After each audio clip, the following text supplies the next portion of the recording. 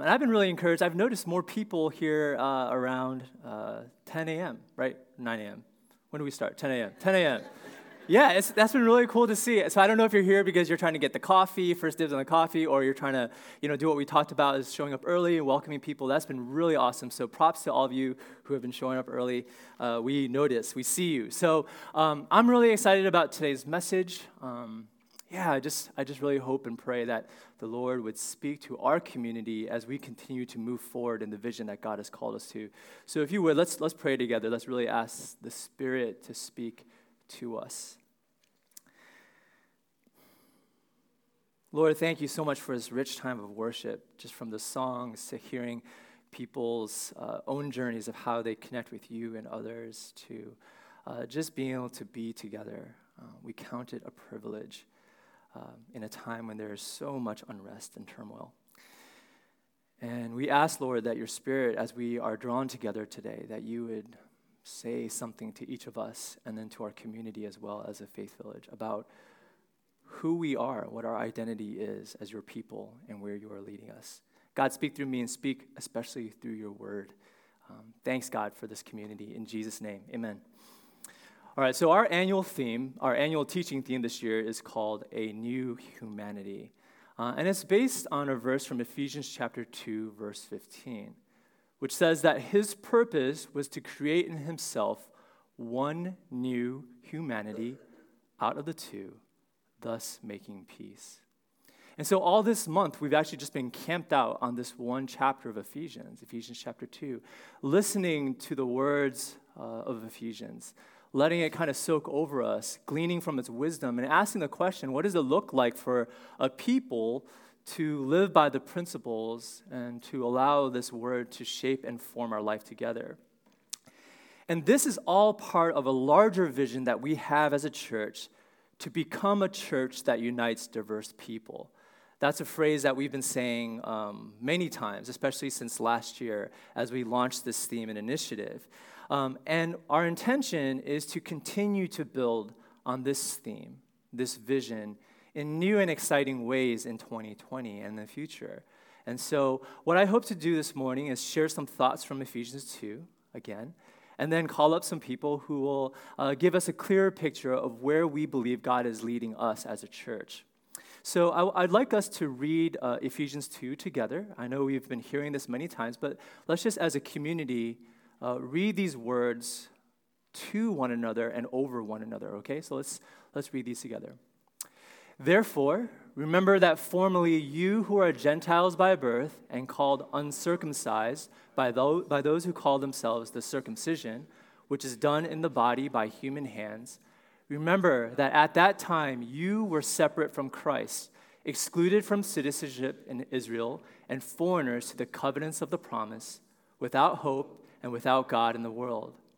But now, in Christ Jesus, you who once were far away have been brought near by the blood of Christ. For he himself is our peace, who has made the two groups one and has destroyed the barrier, the dividing wall of hostility, by set aside in his flesh the law with its commands and regulations. His purpose was to create in himself one new humanity out of the two, thus making peace, and in one body to reconcile both of them to God through the cross, by which he put to death their hostility. He came and preached peace to you who were far away and peace to those who are near. For through him we both have access to the Father by one Spirit. All right, one more. Consequently, you are no longer foreigners and strangers, but fellow citizens with God's people and also members of his household, built on the foundation of the apostles and prophets with Christ Jesus himself as the chief cornerstone. In him, the whole building is joined together and rises to become a holy temple in the Lord. And in him, you too are being built together to become a dwelling in which God lives by his Spirit. All right, that was a mouthful, I know. But just bear in mind, when Paul would write these letters to the church, they would just read them out loud, and people would just hear the words. And so if you miss some stuff, you're like, man, that's a lot to gather. That's okay. You have it on your phone, and we're going to talk about it more today. So to help frame some of the thoughts I'd like to share about this passage, we need to talk about two really important concepts first. And these are the concepts of majority and minority. So let me ask you, when have you been in the majority? And when have you been in the minority? As a transplant and an immigrant from Ohio, I am a minority here in Texas. And ironic, I was thinking about this, a disproportionate number of my Ohio friends have actually married Texas women, which is really ironic. I'm married to a Texas woman. And in my family, so this is my immediate family, my wife and I have 4 boys. As a male in the family, I am part of the overwhelming majority in my family. And my dear wife, Grace, is part of the minority. She is outnumbered 5-1. Here at Access, if you don't know your Enneagram number, you might be in the minority. But if you tend to come up late, if you tend to show up late to things like 10 minutes, maybe 15 minutes, then you are in the majority. Though that is something we are desperately trying to change. Amen, right?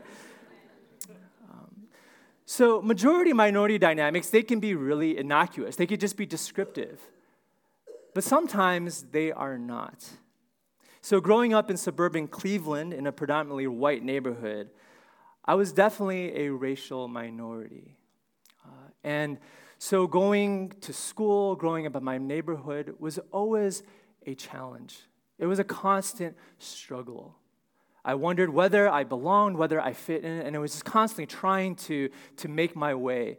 It didn't help that, people would regularly ask me if the one other Asian American girl was my sister or my girlfriend. But more than that, there were times when this struggle to belong became more severe. And when being that minority actually meant that at times it felt like my very dignity as a human was being assailed. Some moments were worse than others, right? When there were racial epithets being thrown at my way when I was walking home and people would shout things from the bus. But I remember the worst of all of these situations, which I have shared before, was a time when my brother and I were in a shower in a community pool and these 3 boys started spitting on us. They happened to be white. And in that moment, I felt so small. I felt like my dignity was being ripped to shreds. And I share this, I share this not to elicit sympathy. I share this not for the shock value. I share this because it highlights a very important reality. That being a minority in a majority context can take a tremendous emotional, psychological, and physical toll, right? That's a reality. It's an uncomfortable reality, but we must acknowledge it. And this is a dynamic that can occur in relation to race and ethnicity, but it also relates to politics, gender and sexuality, economics. I mean, we humans have this great ability to factionalize around all sorts of things. And it is a dynamic that we see being played out in a myriad of ways in our society still today. It plays out in the places that we work, the places that we play, and yes, even in the places that we worship. It plays out here at Access, in this faith village. But before we talk about that, we want to look at what the scriptures have to say about this dynamic. And Ephesians 2 addresses the dynamic of majority and minority. And in fact, I would argue that we can't understand what Paul is saying to the Ephesian church apart from understanding the majority and minority context in here. So throughout this passage, throughout Ephesians, if you would just read it from cover to cover, you would notice that Paul uses the pronoun you throughout the passage. He keeps saying you to this, this happened. In that passage that we read, the pronoun you shows up all throughout.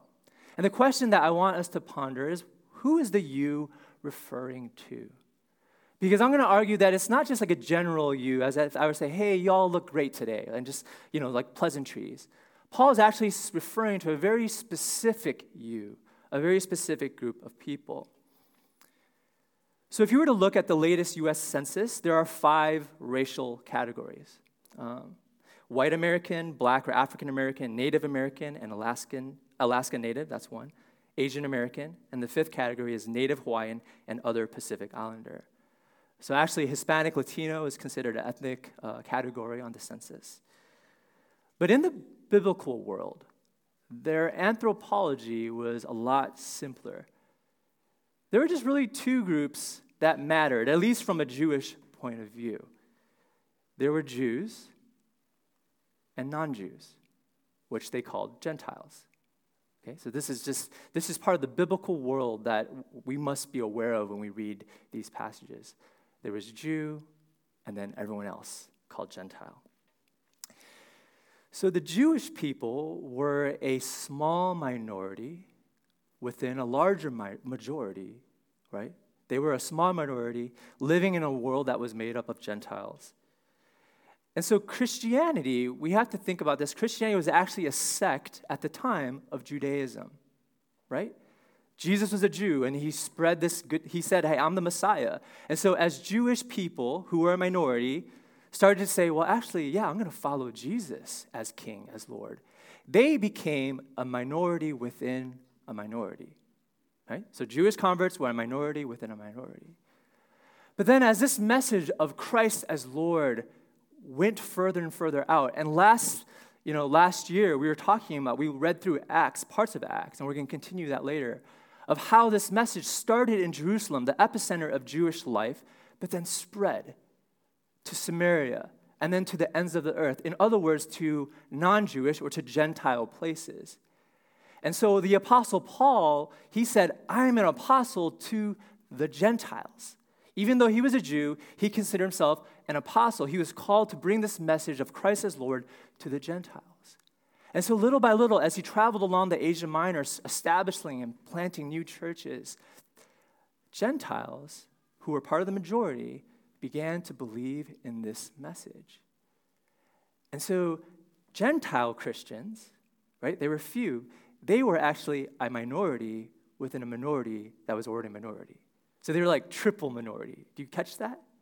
Which is really ironic because Gentiles, were used to being part of the majority. And now all of a sudden they found themselves being in this kind of liminal space, this on the fringe of this new movement that was beginning to happen. And so this is the you that Paul is referring to.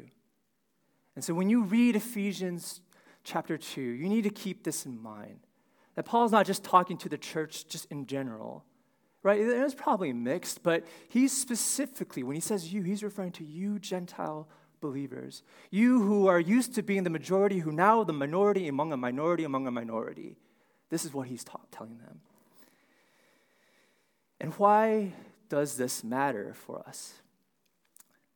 Because when you find yourself being in the minority, when everyone else around you in the majority talks a certain way, dresses a certain way, looks a certain way, eats certain foods, lives in a certain neighborhood, a zip code, and you find yourself in this context and you look different and you are different, what happens?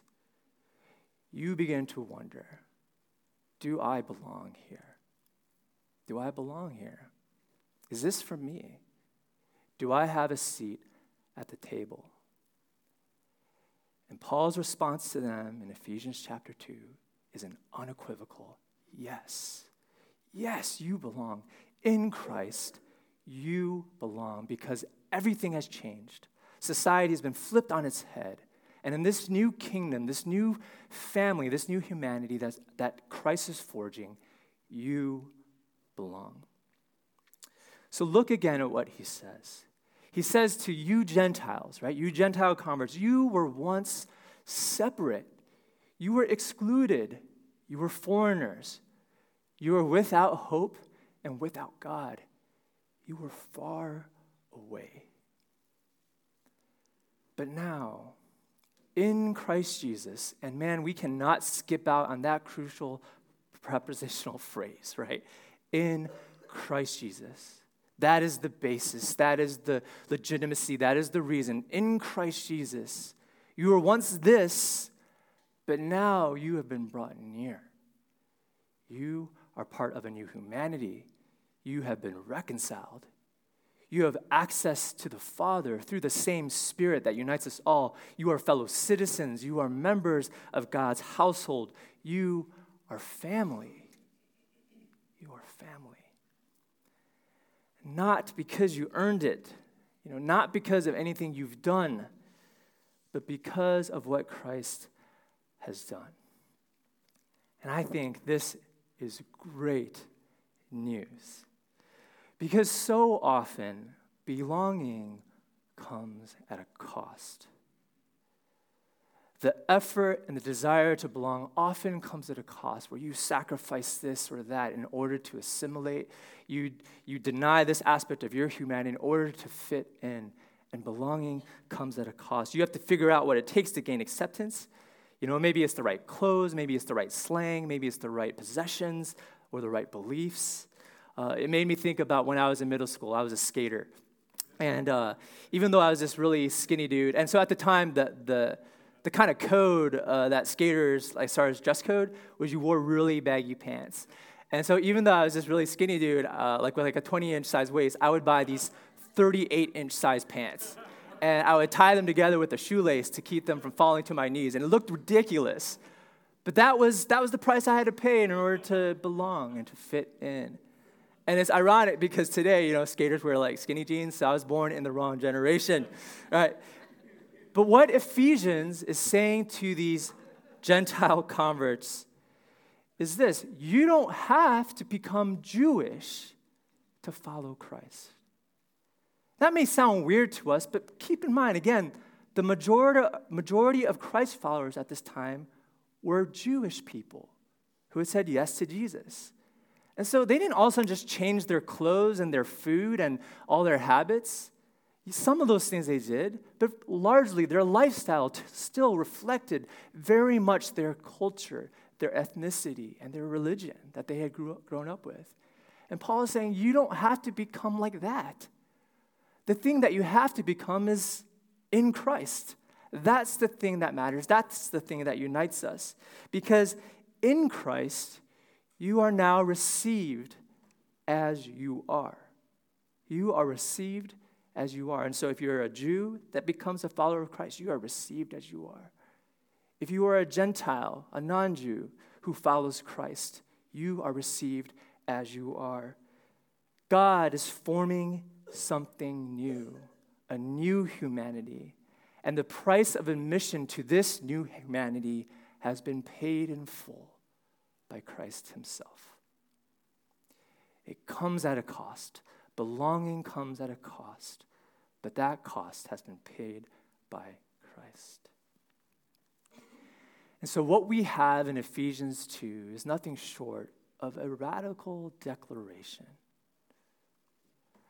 that those who are on the outside, those who are in the minority, you are now included because of Christ. You belong. Ephesians 2 takes all the traditional and old categories of majority, minority, and it breaks them apart to form something new into this alternative community called the church, called God's people, called the Faith Village. And no one and nothing can take this away, because it was never ours to attain or give in the first place. The basis is what God has done through Christ in history, through his life, death, and resurrection. And that is rock solid. At Access, here at this community, we experience all of these dynamics, don't we? The majority here in this community, at least ethnically and racially, is made up of people who are generally in the minority Monday through Saturday, right? And on the flip side of that, we also have people who are typically in the majority Monday through Saturday, who then find themselves in the minority here on Sundays. And then we also have people in our community who are always the minority, Monday through Sunday, right? Never get a break from being a minority. But all this is just on the surface too, because when we talk about being Asian American, it's not like that's one monolithic identity, right? Asian American encompasses a variety of ethnicities and nationalities. And so here in our community, Chinese American is probably the dominant or the majority. But we also have Koreans, Thai, Singaporean, Vietnamese. I know I'm missing others. What, Taiwanese, that's right. What else? What else do we have here? Japanese, Indonesian, right? Filipino. We have, even within Asian American, there's so much diversity there. And there are minority-majority dynamics even within Asian American culture. We also have folks who are overseas born, right? Which is a very different experience than growing up here as an ABC, American-born Chinese. And so what I wanted to say this morning is if you've ever questioned, if you've ever wondered whether you belong in this community because of the color of your skin, or because of the language you speak at home, or because of the country your parents or you immigrated from, I want to say yes. On the basis of Ephesians 2, on the basis of what God has done in Christ, you belong. It is not based on our subjective feeling of belonging.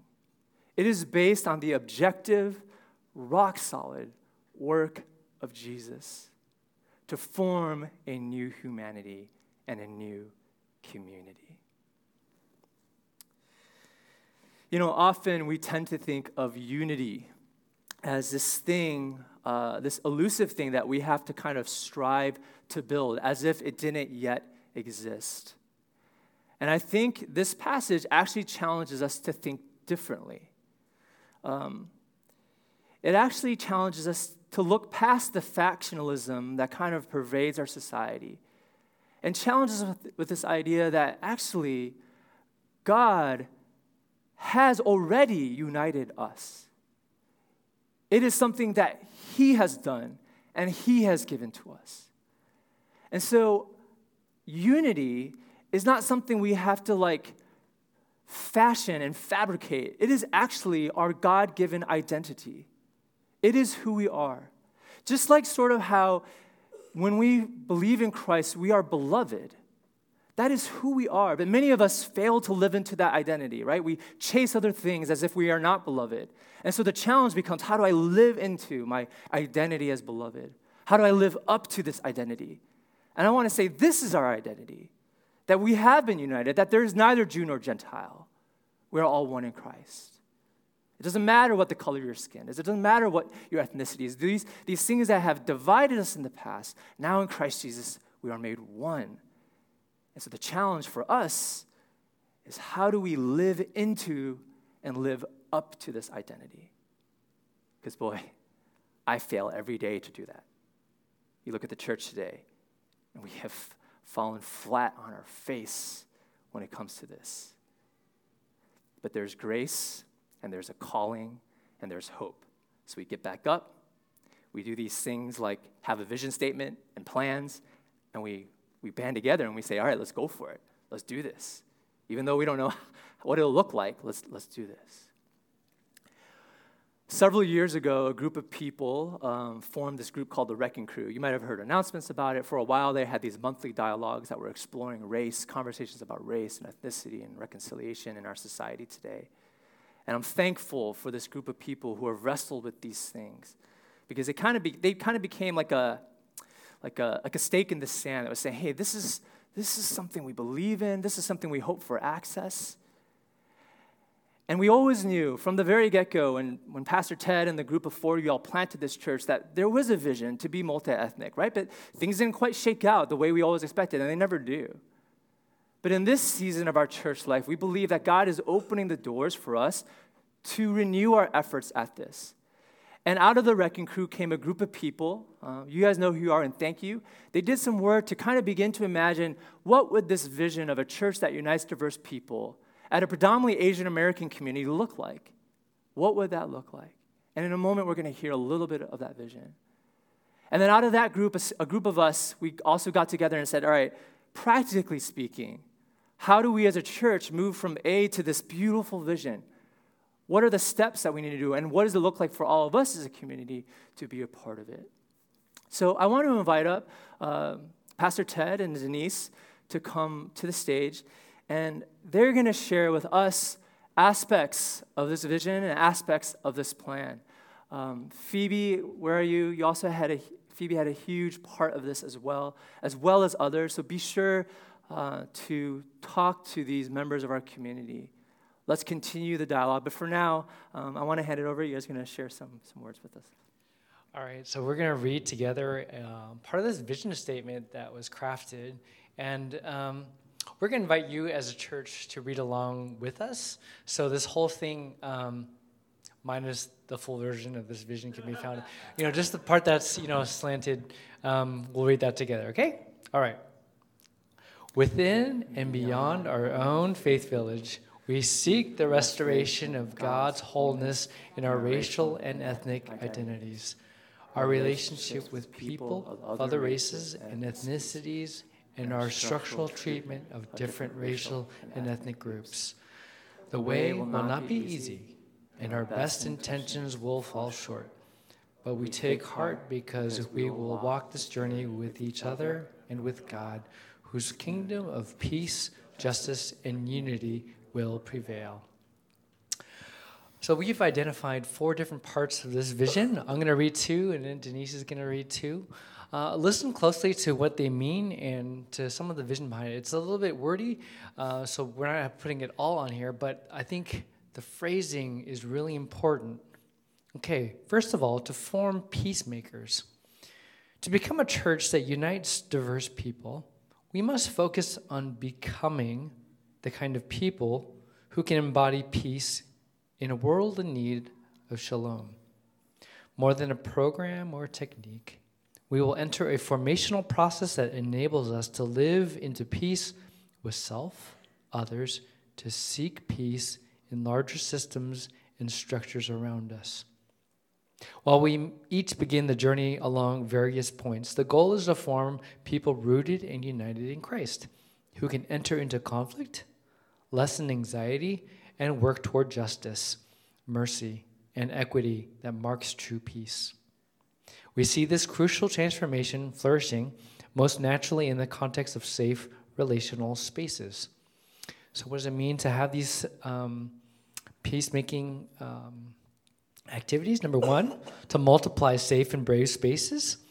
We're going to offer a variety of entry points for people to safely explore ethnic, spiritual identity, and grow in peacemaking.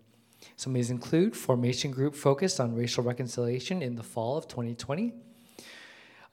Number 2, a Faith Walking 201 formation groups in the spring of 2020 and fall. 3, learning groups focused on race and ethnicity. The book White Awake. And 3, summer book studies in June and July. Number 2, participate in catalytic experiences. So we're going to engage as a community in the ECC's Invitation to Racial Righteousness. That's March 27th to 29th. You may have heard us promote some of this before. Mark that on your calendars. It's a big date for us. We will be hosting an event with special guest Dominic Gillard, author of the award-winning book, Rethinking Incarceration. And then focus our teaching on sermons, our annual theme, and one workshop on intercultural dynamics in the fall. All right, our second point is to make room. And listen to these words. Representation matters. We will make room for diverse voices and leadership by actively seeking out and inviting those who are passionate about our vision and embody our values. Our intent is not to tokenize. It is important that we get the right people on the bus and not just the right-looking people. We will actively pay attention to power dynamics between majority and minority in our community. We will seek to exercise power and authority in the way of the kingdom of God. So 3 things under this point. Number 1, we're going to hire intentionally.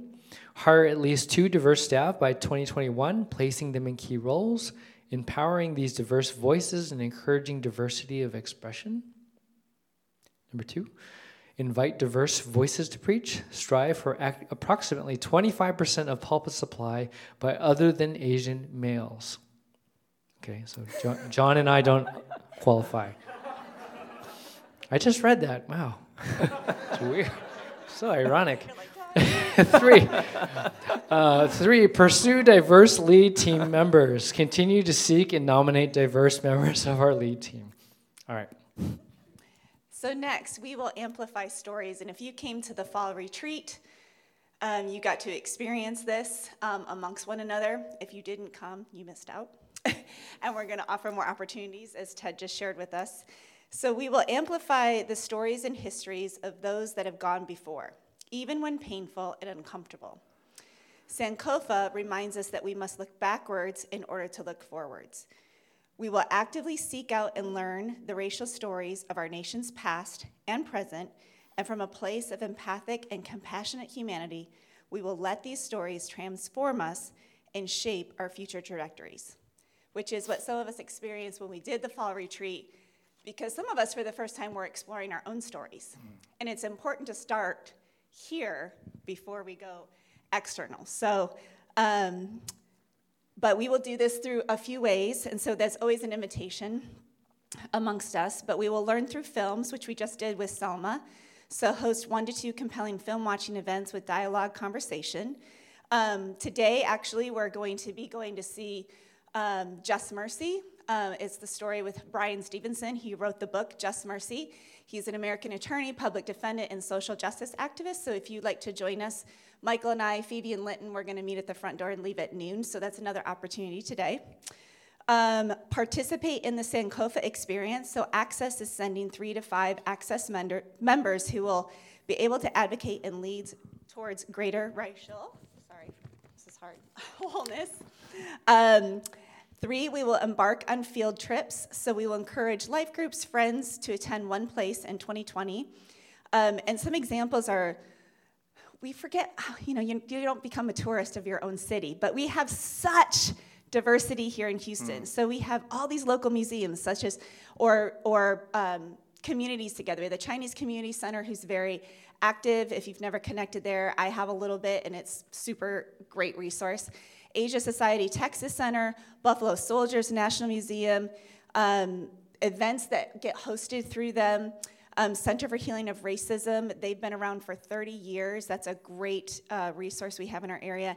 And they do a plantation tour, which I went on, which is get on a bus together and go for 3 days, I think, to some plantations in Louisiana. So some highlight the romanticized version of the plantation, while others get real about it. It's super powerful and was life-changing for me. Host a storytelling event, so put on a Vox Storytellers event in the fall 2020 to amplify the stories of people from different racial backgrounds, which we did some of that with our fall retreat. And cultivate partners, so working locally in our community, because Access has always sought not to be an island unto itself, but to be connected to our community. We will nurture relationships with individuals and groups across different races, ethnicities, with whom we can partner on this journey, cultivating deeper relationships, mutual learning, and collaboration. And I've done quite a bit of that, and I know Phoebe has, and it's super powerful, and it changes you from the inside out. So encourage intercultural, interracial friendships within and outside of Access. So just take a look around your dinner table. If your dinner table looks all like you may want to consider.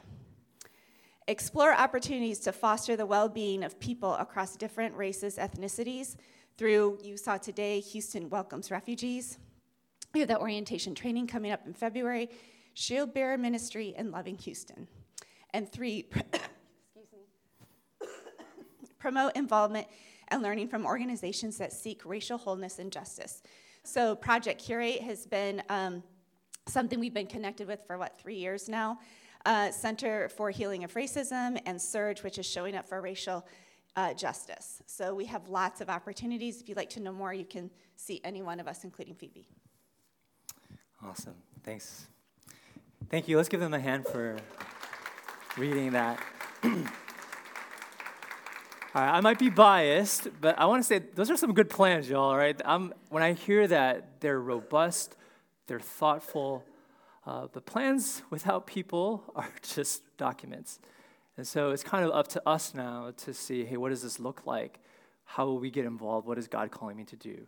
So I wanted to just give us about 4 to 5 minutes as a community just to have some conversation around what we've heard today, because you've heard a lot. Ephesians 2 is dense. These plans are dense. So begin to just get in the mindset of what is the Lord saying to you? What is stirring within you?